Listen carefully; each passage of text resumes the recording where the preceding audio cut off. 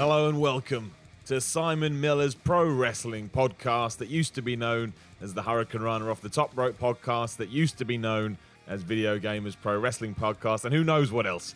There's been an abundance of names, and obviously we've been away for a long time, but as I promised on social media, we're actually back.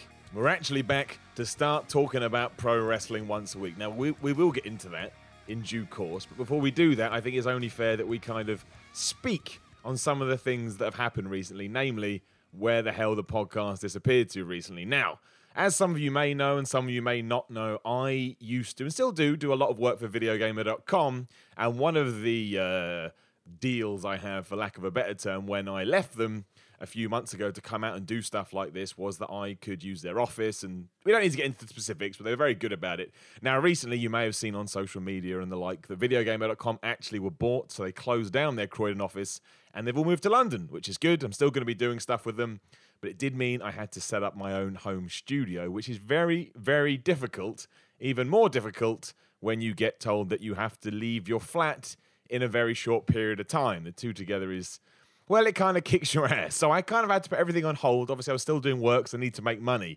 But my personal projects and, you know, the stuff that I use my Patreon cash for, and I guess if you want to support any of this, and there are some new Patreon awards just at patreon.com/SimonMiller316.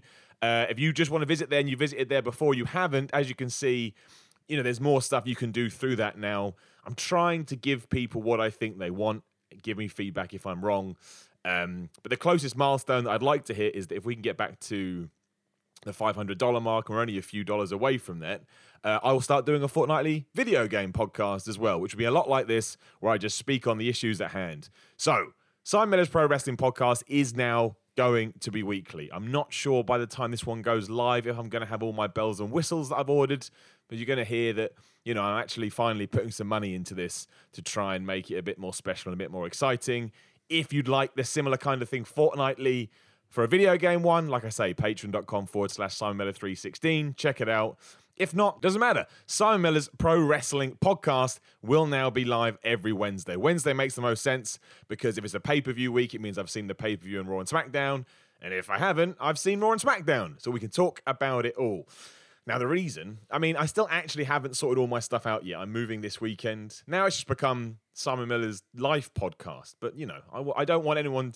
I got a lot of tweets at Simon Miller316 just like asking me if I was dead, asking me if I couldn't keep a schedule. So I thought, well, it's only fair that I let these people know there is a reason for me just vanishing. And I'm hoping that technically this should sound okay, but not everything is set up properly yet. So again, teething issues, but we'll get there. But I thought, look, you got to do one this week because we're coming out the back of WrestleMania 33, the biggest time in the pro wrestling calendar, even if you're not a WWE fan. It's when, you know, the series kind of stops and starts again if you want to look at Raw as a TV series. So what we're going to do in this episode is simple, and I will actually tell you something else in a second, but we're going to run down WrestleMania and Raw and SmackDown. And my other point is this. As I've had to move away from the delightful Croydon, obviously my main man Chris Fox can't join me as much as he used to do, but we are going to get him on every now and then. So what I'm going to do, because you don't want to hear me waffle on for 40 minutes to an hour every week, or if you do, thank you very much. And you are going to get that, but I have started putting the wheels in motion that hopefully we are going to have somewhat of a guest on more often than not. And obviously that will be people associated with the wrestling landscape. I occasionally get the chance to interview WWE guys, and I will definitely make sure I get 5 to 10 minutes with them.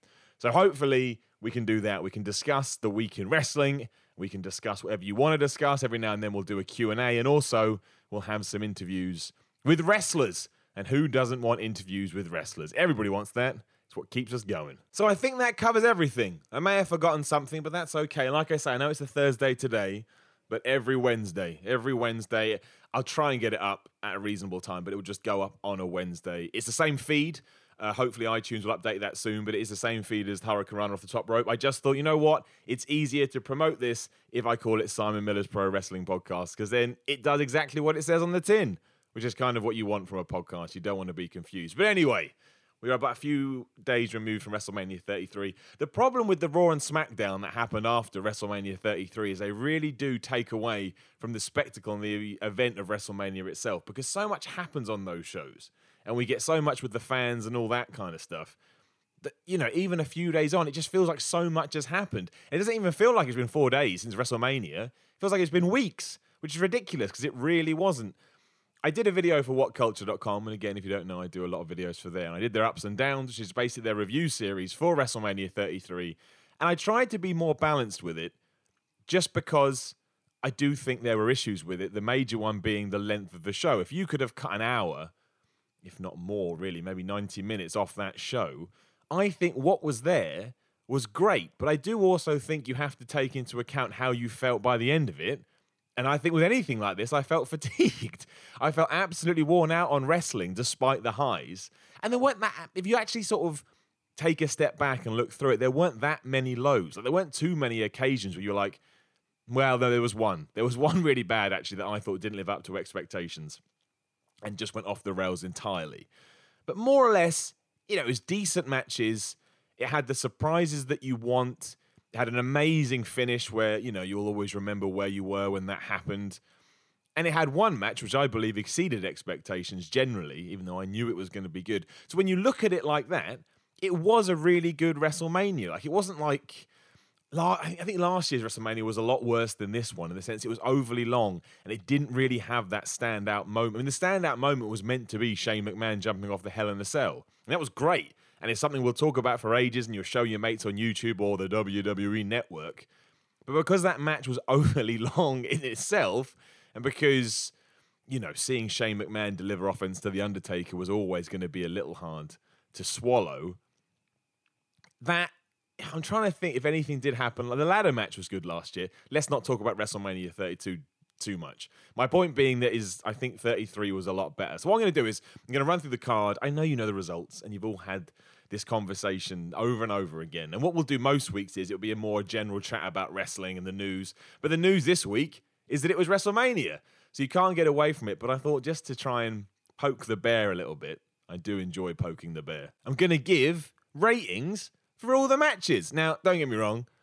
I am training to be a pro wrestler, but I don't think that gives me the right to review other people's wrestling matches. But I know people like that. They like it with video games and all that kind of stuff. So you thought, you know what? I'm going to go with the 5 rating. I don't really know what the 5 rating means or what number should be equated to a good match. This is mostly done to try and spark debate. And if you do want a good debate about pro wrestling, you can go to our Facebook group, which I now presume you search for in Facebook as Simon Miller's Pro Wrestling Podcast. That should have updated. So search for that, join the group. It's a closed group. I'll approve you.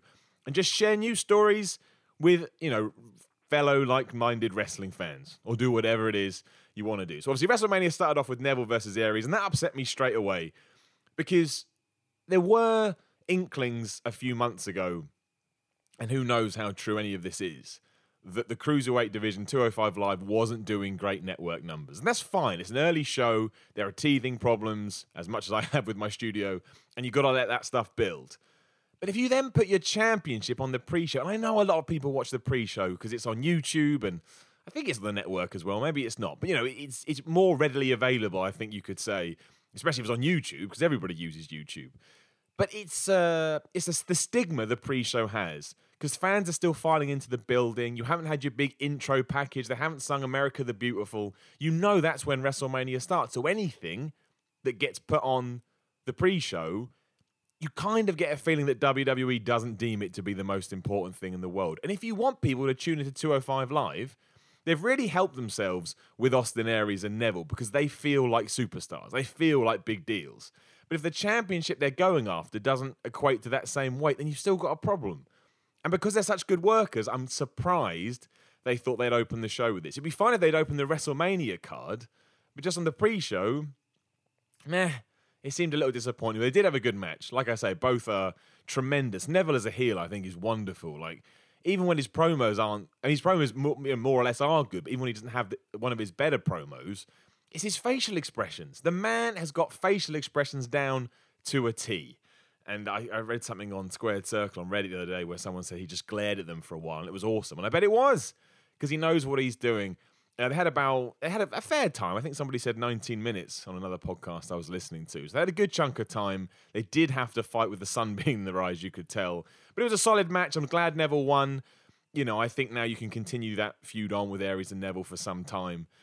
with the face chasing the heel. That works. There's no need to take him off from here, especially if it's on the pre-show. Doesn't give Aries his moment at all. And it was kind of maybe not as good as I thought they could do, but I think given the circumstances and the parameters they had, it was spot on. So I've wrote down here 3 out of 5. So literally there, so you can debate that wherever you'd like to debate that. And I am going to start putting these up on YouTube again, which is just youtube.com/C/The Miller Report Rules, which is my little YouTube channel, which you can go and subscribe to. The plan is to put them up day and date with the podcast going out.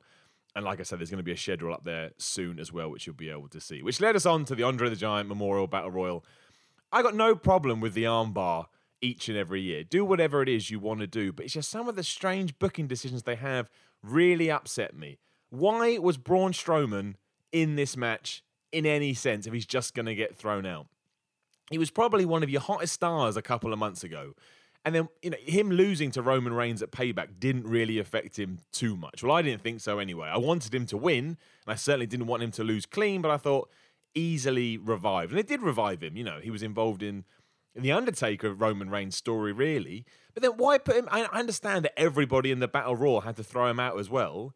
But why did he have to be in it? Aside from we've got to get everybody on the card. No, you don't. Samoa Joe wasn't on the card. Finn Balor wasn't on the card. There was enough reason not to put them in it.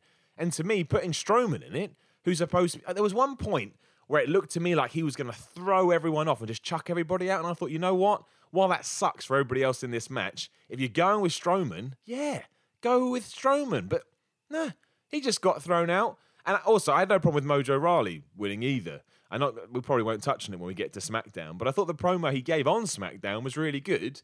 He turned the hype down a bit. I think there's something there. And now, especially because you have lit a slight fire under him, make sure you go with it. That I can handle the Braun Strowman thing, even though he didn't have to be in it and Rawley still could have won, if they now try and turn Mojo into some sort of a star. You don't have to make him world champ or anything like that, but give him more time on TV, maybe try out this Karma character for a while and see how that works. But I mean, Big Show won it, and even when Big Show won it last year or 2 years ago, whenever it was, it didn't really come across like it meant anything. When Cesaro won, it did, but that petered out after a few months. And I guess Baron Corbin did it. Oh, it's Big Show 2 years ago. I guess Baron Corbin winning it last year was his arrival on the main roster, and he's done okay. But that does, of course, lead us to Dean Ambrose versus Baron Corbin, which was, I mean, the match was okay. Oh, the armbar I gave 2 out of 5 to, by the way, for the arguing. And I gave 2 out of 5 to Corbin versus Ambrose. My biggest problem with it is that everything feels like an afterthought. The Intercontinental title being on the line feels like an afterthought. The match feels like an afterthought. The feud feels like an afterthought. It's just you're fighting with forklifts. And sometimes I just get a bit upset that we're not just focusing on titles. I understand that you want stories around that, and that's fine. But putting this on the pre-show, which again negates it as it did the Cruiserweight Championship, and then just having what was a pretty stock SmackDown match on WrestleMania with 2 guys who I think have huge potential, Dean Ambrose especially. Well, actually, technically, he's already proven he can reach his potential, but doesn't really get the breaks that he needs. Whereas Baron Corbin still has all that potential, so he needs that momentum. It just felt such a waste of everybody involved. And again, the IC title doesn't feel like anything. I don't get it. I don't get. This really did feel like the people in charge of it just don't care, and I want people to care. Caring is good. You don't want someone not to care about you. That sucks. You want to be cared about. So I mean, there's nothing else that we can even say. Even their hardcore match or street fight they had on SmackDown a few days later was. I like the ending. I enjoyed Baron Corbin chucking the chair at Dean Ambrose and him winning. But it's like, are we really invested in this? I'm not sure that we are. And that led on to the main show itself, where things get serious. Things get serious because everything changes. All of a sudden, the emphasis switch gets turned on. And I think it was actually quite a good idea to start with Shane McMahon versus AJ Styles. I know a lot of people were down on this. They didn't think that Shane McMahon was the right opponent for an AJ Styles. But I look at it differently, just because, as he did, if you can get a good match out of Shane McMahon and your team with a McMahon, your stock's going to go up. You're probably going to extend your longevity because he's always going to have your back. Maybe not in terms of a storyline career move, it was good, but as in a real career move, I think this was solid for AJ. AJ Styles, of all people, if I had told you 2 years ago, AJ Styles is going to walk into the WWE, and at his second WrestleMania, he's going to have a match with Shane McMahon, especially back then 2 years ago. You would have thought I was insane. And I bet some people would have been like, oh, that sounds great. Wow, what like a fantasy booking world we're living in. And now it happened and everyone was down on it. I thought it was decent. I was glad Shane McMahon didn't jump off anything because, you know, he's a late 40-year-old man with a family. He had a family. And you're kind of like, please, please stop jumping off stuff. And I thought the way they worked in the Shooting Star Press was really good because he is a non-wrestler who's in his late 40s. So him even attempting to do a Shooting Star Press is very impressive. So I like that. I thought all of that was good, and I just think it's proof that Shane McMahon can get a good match out of anybody, regardless who they are or what they do. AJ Styles can look at you, look you up and down, and go, right, I know what I have to do to make this work, and he did. And he's without a doubt the best wrestler in the company. He's probably the best wrestler in the world. It does look like he's going to go to Raw in the Superstar Shake-Up.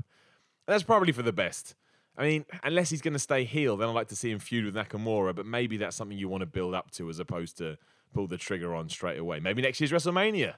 WrestleMania 34, Reigns versus Lesnar in the main event, Nakamura versus AJ Styles underneath that. That's not too shabby, my friend. But I'm giving it a 4. A 4 out of 5 for no reason whatsoever. Which got us to Owens versus Jericho. Now, this was arguably the best feud in terms of the program itself leading into this event that we had. Obviously, it's been going for close to 9 months, I think, and especially the Festival of Friendship, all of that stuff was just great. And the arrival of the List of Jericho, you know, all the little things they managed to achieve from when they start was just fantastic. The whole thing was great, which is why I was a bit surprised. I thought it was a good match. I thought it was solid, and I enjoyed it. But I don't know what it was. Maybe the fact it was coming off the opener of Shane versus AJ, which was very well received. I think after sort of, you know, about halfway through the match, I thought it really picked up, and everything with Kevin Owens' finger on the rope was great. I thought that was top stuff. But I don't know, something didn't quite click here for me, and I don't know what it was. But I did enjoy it, and I was very impressed with Chris Jericho. He's 46 years old, and he was jumping and leaping around like he was 10 years younger minimum. I gotta get on DDP yoga. Like, if that's what it does, I think Jericho can probably squat and bend over better than I can. And I'm a broken mess. I need to do DDP yoga. But yeah, I was impressed with Jericho. The match was good. I was glad Owens won. Finish came a bit out of nowhere after a powerbomb on the apron outside.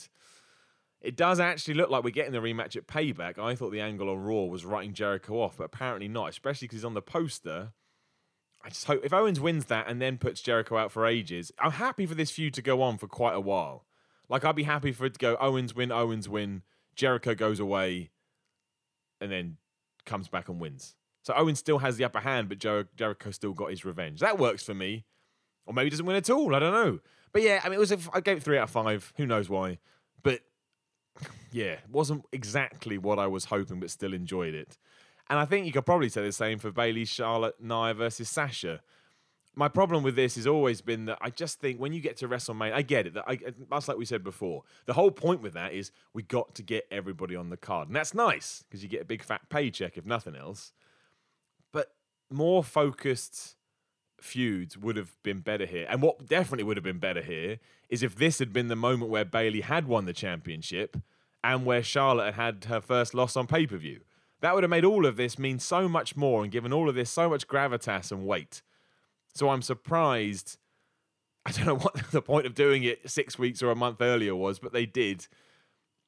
I don't know. The way they treated Nia Jax was good. She's meant to be a monster, so everybody teams up on her. And they kind of just got rid of Sasha on a whim. And then, Bayley had a good showing here, and she retained her championship.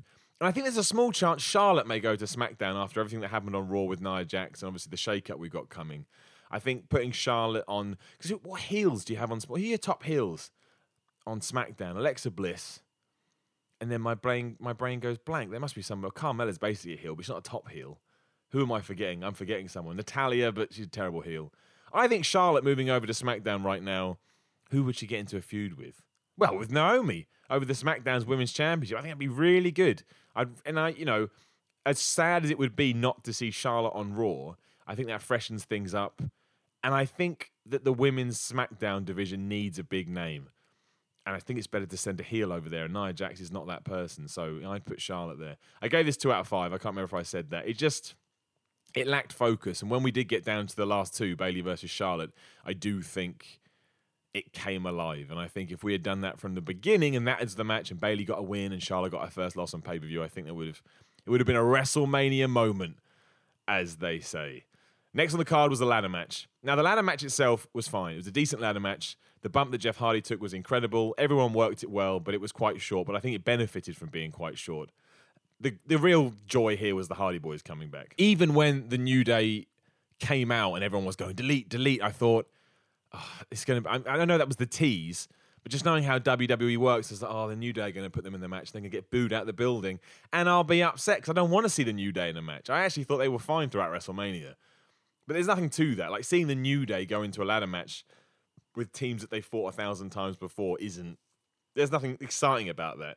But getting to hear that reaction to two guys who have gone out there over the last few years and really just proven that they're more than flashes in the pan, which they never were, but you know what I mean. They're more than what they were 10 years ago. And to get that kind of reaction, because that reaction was twofold. It was the nostalgia reaction of, oh man, the Hardy Boys are back. And then, of course, as was evidently obvious, the reaction of, it's the broken universe here in WWE, and we love the broken universe, and we want to support that.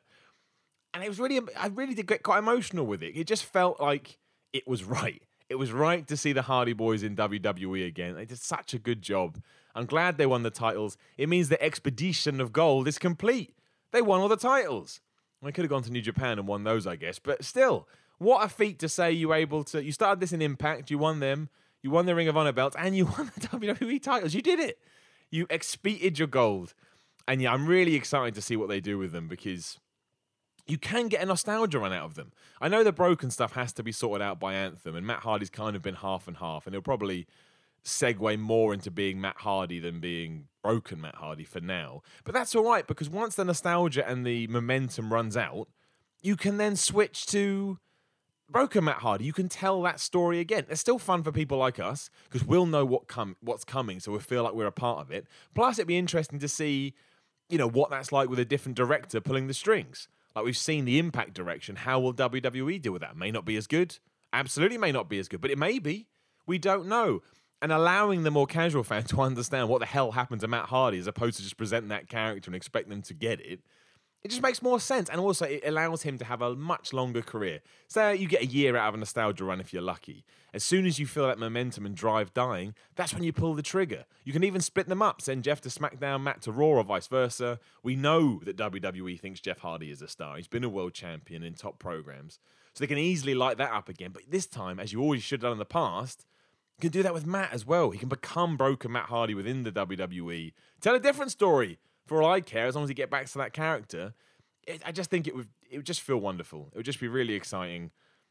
Yeah, I loved all of this. I mean, I gave the ladder match 3 out of 5 just because I thought it was solid, but everything around it is a 10 out of 10. So good. What WrestleMania is all about. Originally, I thought it'd be better if they returned on the Raw after Mania. Absolutely not.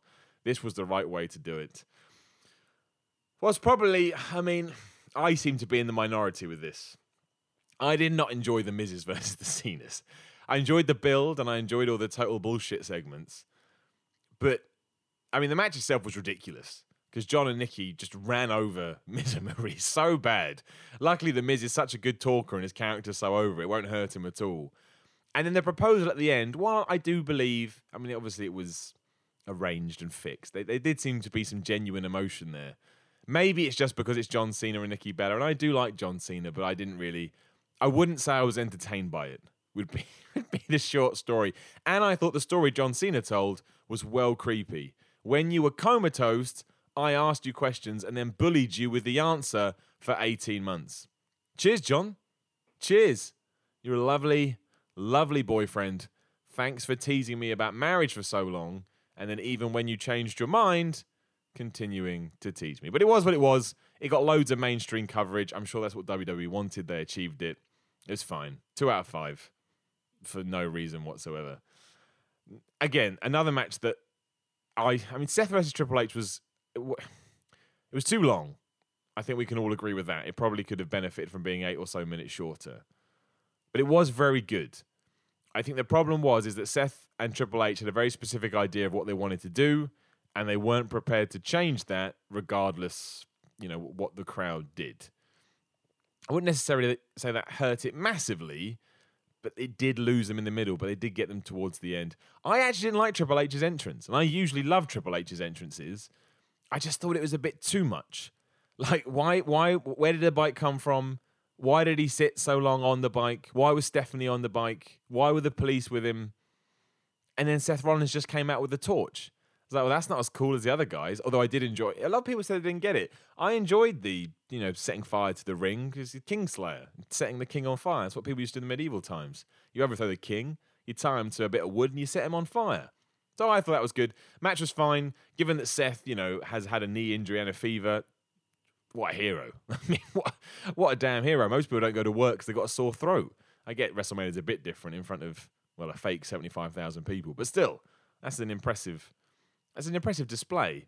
And, it was the right finish. Stephanie McMahon went through a table, so that writes her off TV for a while, which was probably needed because her character was getting a bit much. Seth Rollins won with a pedigree, which is what you want to see. The move that his mentor taught to him used against him. I'm not sure it sent Seth into the stratosphere as they were hoping, but as long as they can build on that over the next few weeks, I'm sure it will be a benefit to him. So we'll see. We'll see what happens with it. It was fine. Maybe not the match they wanted to have, which could also be said for the next one. Now, this is what I was referring to earlier. This was my disappointment of the whole night. I genuinely thought this was just bad. And that's Bray Wyatt versus Randy Orton. I mean, so Bray Wyatt now has production magic powers, does he? And he can cast a magic projector on the screen that has bugs on it. I just don't get it. I love the hokey pokiness in wrestling. I love it. I think it's ridiculous. The Undertaker Kane stuff, awesome. But for whatever reason, this just feels too silly to me. It feels too ridiculous. I just think it takes Bray Wyatt well in the wrong direction, and the match just finished. I get it's supposed to be an RK out of nowhere, but this really was out of nowhere. There was no build, and the crowd were a bit stunned by it, like, oh, okay, Randy Orton's champion now, right. Also, Bray Wyatt's record, Bray Wyatt never wins any feud he's in. That's the problem we're getting to now. People compare him to The Undertaker in terms of doesn't need the title. Undertaker never lost. That's what people forgot about. It wasn't until the mid-90s when he got put into his feud with Mankind that he started to lose. And by that point, it was almost John Cena syndrome where everyone agreed, yeah, okay, we have to have a more vulnerable side to Undertaker now to grow and give that character an extra edge. And that's what they did. And that's probably where he got his longevity from. Bray Wyatt won his title in an Elimination Chamber match. So it wasn't a feud with anybody. You could argue it was a numbers game. And then give me a feud that he's won. Jericho he lost, Cena he lost, Randy Orton he's now losing. Who else has he feuded with? Daniel Bryan, he lost that. And I just think long term it's not going to do anything for him, especially on SmackDown where you just put him back with Eric Rowan just so that Eric Rowan can take the losses. Bray Wyatt is still on the losing team. The Wyatt family at this point do not scare me at all. I feel like I could beat the Wyatt family. They're not a threat. They're not a threat in any regard. And there was no real reaction to Randy winning this. I don't know. I just it was a disappointment. To me it was a disappointment. I think giving it was a world title match, did we need all the I don't know. Maggots on a screen. Maggots on a projector screen. Like you're in school and somebody got the overhead projector and, changed what the teacher wanted to project. Just think I don't know. It wasn't for me. And I love all that nonsense. That's my favorite stuff. But for whatever reason, it didn't get me. What did get me, though, I gave it 1 out of 5, by the way, Orton Wyatt. That's the one you can argue about. 1 out of 5. Unbelievable. My opinion should be shot. I thought Brock Lesnar versus Bill Goldberg was perfect. Everything that I wanted them to do or hoped they would do. It was just awesome. It was just awesome. And some of the camera work was great. Like after Brock Lesnar had suplexed Goldberg for a while, and then the camera sort of cut off half the ring so Goldberg could come out of nowhere and spear him. Then the spear through the barricade, and those are suplexes, and they just beat the crap out of each other. And then an F5 after this brawl, and Lesnar won. I think it was 4.5 minutes overall. The Undertaker's entrance was longer than Brock versus Goldberg. But what does length of time matter if you enjoy what you're seeing? And I can't think of anything else. What else could they have done that you would have wanted to see in terms of what you were expecting and what you were hoping from this match? I think they ticked every box. I genuinely loved every second of this. I think they both deserve. It goes to show Goldberg knows when you book Goldberg right, he's so much fun. It's ridiculous. And he got the shape he got himself into for a 50-year-old man certainly helped because it gave him that imposing factor that he used to have. But yeah, and I swear as well, has anyone? I'm pretty sure that's the first time Goldberg's ever lost clean. And the commentators dropped the ball on that one because they didn't push that hard at all. But has anyone even ever kicked out of the jackhammer? I don't think they have. We really should have pushed that more. That was a shame. But, that's nitpicking. Because ultimately, this is the best. I think this was my favourite match on the whole. Well, it must have been. I gave it 4 out of 5. I sat in my chair screaming like an absolute buffoon. So good. I love Brock Lesnar. I love Goldberg. I hope he does come back for more matches. I don't really know who you could put him against now. It was such a perfect comeback. Maybe it is best to leave it. But either way, I just love it. I love, in the words of King Ross from What Culture, you should go check his stuff out. It's really good. I love big sweaty men fighting each other. It's just great. Especially in a WWE world where you don't get that anymore. Like, it's more, I don't call people this, they're not small men, but not the giants that we're used to. And now the giants feel fresh and exciting. We've gone full circle, but that's good. Because you can give me those giants. You can give me Lesnar, give me Strowman. Who else have they got? I don't know, loads of big guys. Not Big Cass. He's a different kind of big guy. But you know what I mean, the man mountains. They're fantastic. Which wasn't fantastic. It was a SmackDown women's match. I mean, it suffered from no time and where it was put on the card there to calm the fans down and give them a break. And that's a real shame because if you're put in that death spot, again, it's like the Cruiserweight title being on the pre-show. You kind of know. You kind of know what the deal is. They did what they could. It was fine. Naomi won the title. Okay. What can you even say about it? It was fine. What did I give it? I can't remember. What did I say? 2 out of 5 I got written down here. That'll do. Which obviously leads us to our main event. Roman Reigns versus The Undertaker. It was quite clear something was up when it was the main event and not a title match. Roman Reigns now headlined 3 successive WrestleManias. And the fact that Jim Ross was calling it. There are a lot of signs in place that WWE was going to do something. And of course it did lead to The Undertaker's retirement. It didn't really hit me until 24 hours later when I thought, sugar, I have grown up with The Undertaker. Like, whatever that was the first wrestling program or piece of content that I ever indulged, he would have been attached to it in some fashion. He may not have been on the show, but he was in that universe. Ugh, I use that term. And now here we are.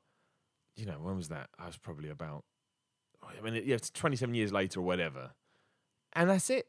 He's hung up his boots. And when you think of it like that, and I know he went away from time to time and he changed his character and all of that, but that's a big deal to be able to have that kind of longevity and then go out on your back at WrestleMania. I thought the match itself wasn't that great. I don't know why. I'm not saying it's because The Undertaker can't go anymore. I don't know that for a fact, so I'm not going to speculate, but it didn't really work. It could have been because it was the open stage, but I mean, in hindsight, they probably weren't even going for this, but I thought there were ways and means to try and turn Roman Reigns into a super heel. I mean, he's a super heel, but you know what I mean, a purposeful super heel. They didn't really go with that, and that felt like a wasted opportunity for me if Undertaker really is going. Because I don't see how you get someone you want to portray as a face coming out every week saying, I beat The Undertaker. Now, sure, Roman Reigns did that on Raw.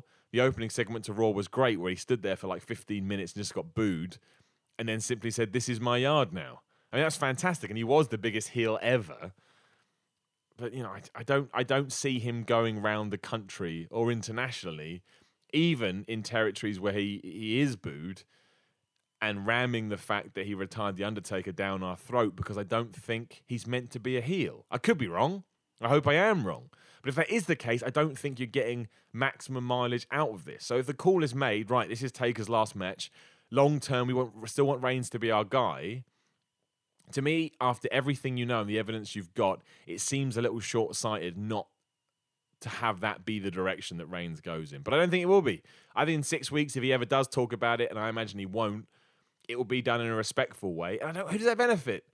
Because the smart fans aren't going to like it. The casual fans, I guess they're cheering Roman anyway. I don't know. I mean, I get that probably Undertaker wanted to go out on his back. And the whole laying all his sort of gimmick clothes in the ring it's just wonderful. Like the whole thing, it was a great send-off.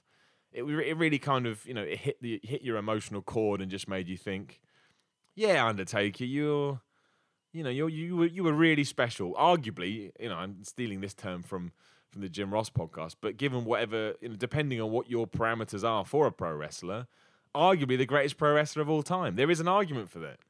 Probably, definitely the biggest, the best big man of all time.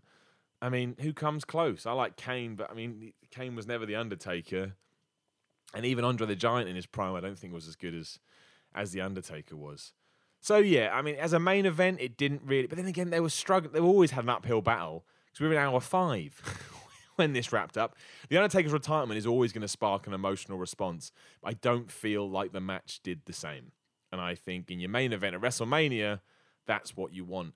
And that's kind of 2 years on the trot now we've had that. I thought 31 was good when Roman Reigns took on Lesnar. Obviously, 30 was great.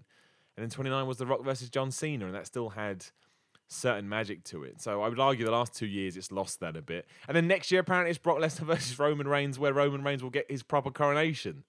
I mean, 12 months is a long time. You can do anything in that period.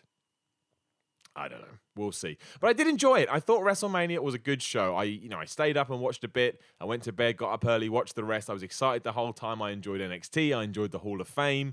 Even the long speeches, I like it. Put it on the background, just get on with stuff. I love that weekend and the fallout after it as well. There was nothing really bad on it. And even when there is, it doesn't matter. The hype around WrestleMania is always enough. If it doesn't live up to expectation, that's why these things exist. So we all come and moan about it. But I liked it. I thought it was a good show. And I thought the Raw coming out of it was just fantastic. Again, that opening segment with Roman was, it made me desperate for him to be a heel. I mean, he's not going to be, but I really, really want him to be. I don't know whether he just had, the right timing or he was told to watch the cameraman for signals, but I loved it. I mean, you could argue that it was too long, given that it was almost 15 minutes, but it was different. We see 15-minute promos. This was 15 minutes of the crowd, and I understand these shows are for the crowd to take over, but I don't know. It just felt different. It felt special, and Roman felt like I love Roman Reigns. Roman Reigns brings the fun back to pro wrestling, because wrestling's a pantomime, and this allowed Roman Reigns just to get booed out of the building. He smirked. He had his, I love it. I love this Roman Reigns character. Just embrace the hate. Just embrace it, because it's so good. But yeah, it was a great segment, and that led into the Hardy Boys coming out and beating Enzo and Cass. Not Enzo and Cass, Gallows and Anderson for retaining their belts against Gallows and Anderson. That was great too, because just seeing the Hardy Boys back on Raw, it's still surreal. And I think we've got at least 6 to 8 weeks before that gets, you get used to them being on it, and then you get longer still with their nostalgia run. So that was good. The Revival turning up, awesome. They're a tag team. The Raw tag team division now is really stacked. Like the Hardy Boys, Enzo and Big Cass, who, while I'm not a massive fan of their in-ring work, they're over. And anytime a team is over, that instantly makes it more fun. Gallows and Anderson are good. Gallows and Anderson unfortunately suffered because the Hardy Boys are so over, and they're not as over, that they were always going to feel a bit like afterthoughts. And that is a shame, but they're still an awesome team. Sheamus and Cesaro have come into their own. The Revival brings something different entirely. We've seen the matches they were able to have in NXT. They'll be able to have those matches with anybody on that Raw roster. I think the New Day are going to be traded to SmackDown because that tag team needs an injection. And you wouldn't even have to bring anybody over because you've still got a lot of tag teams on the Raw brand that you can eke out. But if you were, I hope they don't send American Alpha over. They need to stay on SmackDown and help bolster that division. Can't send the Usos over. They're the champions. Maybe you send a team like Heath Slater and Rhino. Not the Vaudevillains. Simon Gotch got released, if you don't know. Apparently, it just didn't work. But it was mutual, so that's good, as long as everybody's happy. But I can see the New Day leaving. But even then, the Raw tag team division right now is solid. I think you'll get some great matches going forward. And I'm really excited to see the Hardys versus Sheamus Cesaro at Payback. I think that could be really good. I mean, I know it's kind of face versus face. I don't think it matters at this stage because they're all such solid in-ring performers that no matter what they do, I'll be intrigued to see how the program builds and what interaction they have. But yeah, big fan of the tag team division on Raw. I hope they realize what they've got and continue to push it. And obviously we saw Finn Balor return in the main event. It was fine. I think the big talking point is, should he have stood there with Seth Rollins at the end and had his hand raised by him, given that he was the guy who took him out, obviously. I mean, not intentionally. It wasn't part of the story, but it was then added into the story, and here we are, 8 months later or whatever. And apparently I'm meant to believe that they're just friends. I mean, the truth of the matter is, since then, Seth Rollins has turned face. So you got to do something. And if you want to take the heat that Seth Rollins would have got and put that on Kevin Owens, fine. It doesn't make any sense. But it would be nice if those kind of things were addressed. I know it was a bit by Michael Cole and the commentators, but I don't know. Does it really matter? Probably not. But I understand why people got to be in their bonnet about it and wanted to chat about. What annoyed me the most, while it was a great segment, we had the Brock Lesnar promo, which basically did set up Roman Reigns versus Brock Lesnar at some point. Heyman made it perfectly clear that the whole point of what we have now is there's only, was it 22 men in 23 or 24? How many matches The Undertaker had? There's only 2 men that beat The Undertaker at WrestleMania, and that is Brock Lesnar, and that is Roman Reigns. So now we've got to find out who is the best person that beat The Undertaker, and we'll do that at WrestleMania 34. Spoiler, I don't think it's going to be Brock Lesnar. But the best bit about it is, the whole time I was watching this going, let Braun Strowman's music hit. Let Braun Strowman's music hit. And then it hit, and I thought, yes, this is what I want to see. I want to see Strowman versus Brock Lesnar. And this is a testament to WWE, because a year ago, that match was rumored, and everybody, myself included, was like, I don't want to see that. That's going to be terrible. But WWE have done such a good job with Braun Strowman, and Braun Strowman has improved so much that now you're like, I want to see 2 big dudes smashing each other. Not like that. We talked about that already earlier with Goldberg. If you can replace a Goldberg with a Strowman, absolutely do that. Absolutely. But for some reason, WWE have got it into their heads that Strowman should be the cowardly heel, and he should back off, which is ridiculous. He's Braun. Nobody wants to see Braun Strowman be a cowardly heel. You could have had that segment with them staring down and then fade to black and go to a video, and then you come up in your next segment. Okay, it's a bit of a cop-out, but why did Braun Strowman come out to confront Brock Lesnar if his plan was, I turn around and go back now? That don't make no sense. Like, it makes no sense. I understand it's there to plant the seed, because apparently it's not going to happen at Payback. Apparently it will happen at some point in the future, maybe whatever the May pay-per-view is. I don't know what that would be. But I don't necessarily think that's the best use of Braun Strowman. I think he shouldn't be scared. I think he should get in Lesnar's face. Maybe referees come down to separate them. Whatever.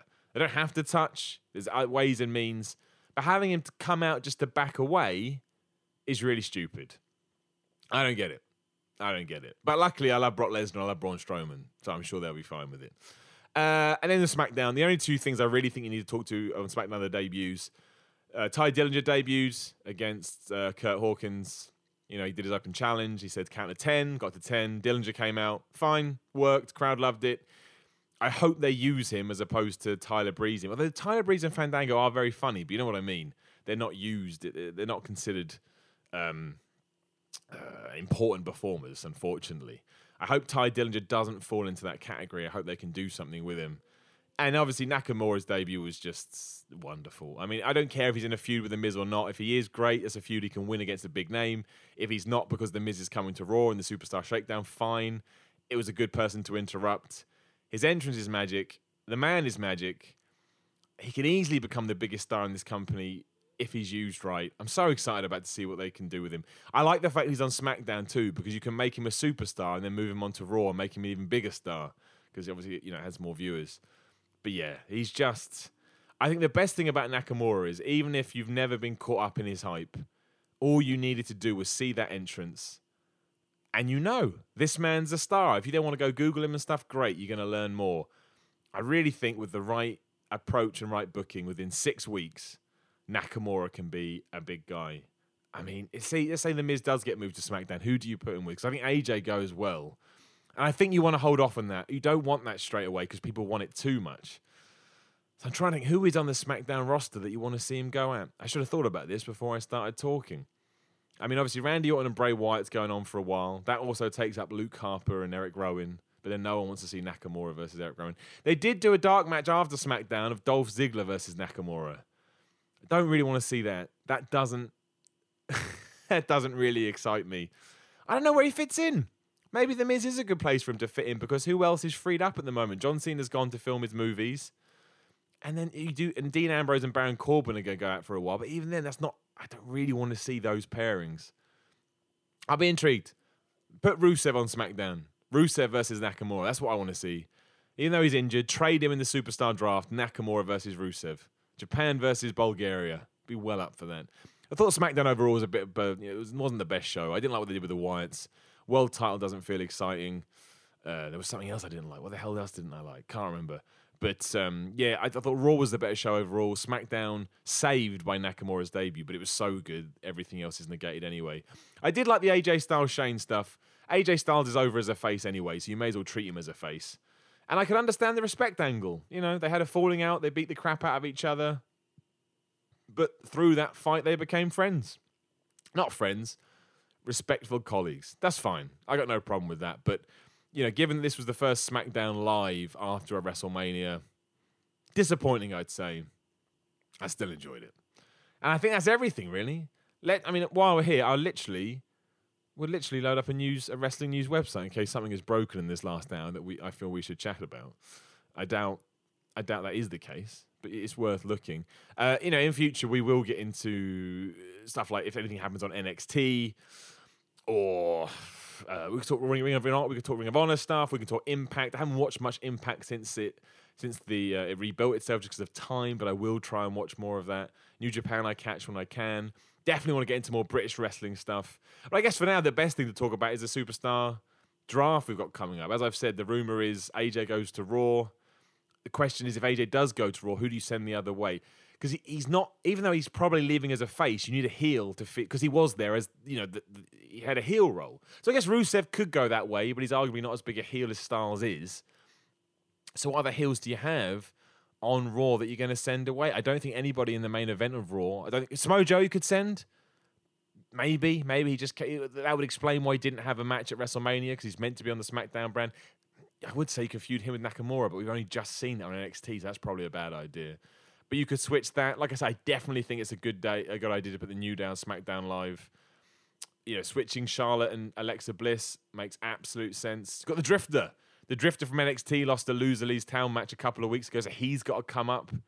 I'd probably put him on SmackDown.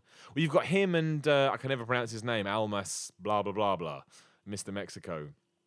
I'll call him Almas for now, and you have to forgive me that I can't pronounce his name properly. Just roll your eyes and say you're a terrible person. And I guess you put one of them on Raw and one of them on SmackDown. I don't know which round you do it. The Drifter's interesting. Maybe you put the Drifter on Raw. Almas is more of the worker, and that's kind of where SmackDown shines. So maybe you do that. Other than that, I think you wait till the draft in June. I think you actually get the proper draft. Maybe you wait till then until you actually pull the trigger on it properly. But that's what I do with my people from NXT anyway, I think. I don't think you bring anyone else. I tell you what's cool about NXT. Drew McIntyre's back. I loved seeing that. Like he's been kicking ass with WCPW and all over Britain and Europe and in TNA. The man he can be much more potential, but he can be much better used than he was in the WWE before. And let's not forget, the three-man band are back. Heath Slater's on SmackDown, Jinder Mahal's being well veiny on Raw, and now Drew McIntyre's on NXT, which means we're going to see that reunion soon. Naturally. Anyway, we'll use that to round up. We'll call this episode 1. Won't be episode 1 on the feed, but we'll call this episode 1 of Simon Miller's Pro Wrestling Podcast. It was the big WrestleMania wrap-up. Just to wrap up all my news, yes, we're back every Wednesday. Could there be some weeks where it moves? Maybe, but you'll definitely get one a week. Even if I only get 20 minutes in, we'll get one a week. We'll get our wrestling fix. If you want to support any of this stuff, patreon.com/SimonMiller316. Check out the other awards if you want this kind of stuff with other entertainment fields. I'm at Twitter at SimonMiller316, YouTube, youtube.com/C/The Miller Report Rules. Just, hang out, chat wrestling. Let me know what you want. I am on the case now with interviews. We may not have one next week or even the week after that, but emails and telephone calls have been made. I'm hoping to get some interest back. And it's not necessarily going to be John Cena. Likely, we'll never get John Cena. But even if it's maybe some dude you're not 100% aware of, hopefully just, being able to chat to them openly and candidly will allow us to, just get a better insight into the worlds of pro wrestling. Quick plug from other stuff as well. What Culture, Video Gamer, PC Games In, Trusted Reviews. All those stuff if you want to either read or hear from me about any kind of a nonsense. But I will apologize once again for the delay. Like I said, I'm moving this weekend. Everything's going to be set up. There shouldn't be any problems. There's always some problems, but there shouldn't be too many. And we take it from there. We can see where we get to. And ultimately, we can see where the world of pro wrestling goes. Now, that WrestleMania 33 is out the window. It's done. If you loved it, great. If you didn't love it, great. Just remember, it's pro wrestling. Be respectful to your fellow man, or woman, or child, or monkey. Should be respectful for everybody. Chris Fox, our main man, will be back on from time to time. We are going to get some interviews. We are going to keep the review rating for pay-per-view matches, mostly because I'm hoping it winds people up. I got no right to be able to cast those kinds of opinions and ideas, but we're doing it. We're doing it anyway. One last time. Sorry for the delay. Thank you for listening to Simon Miller's Pro Wrestling Podcast, and we will be back next week.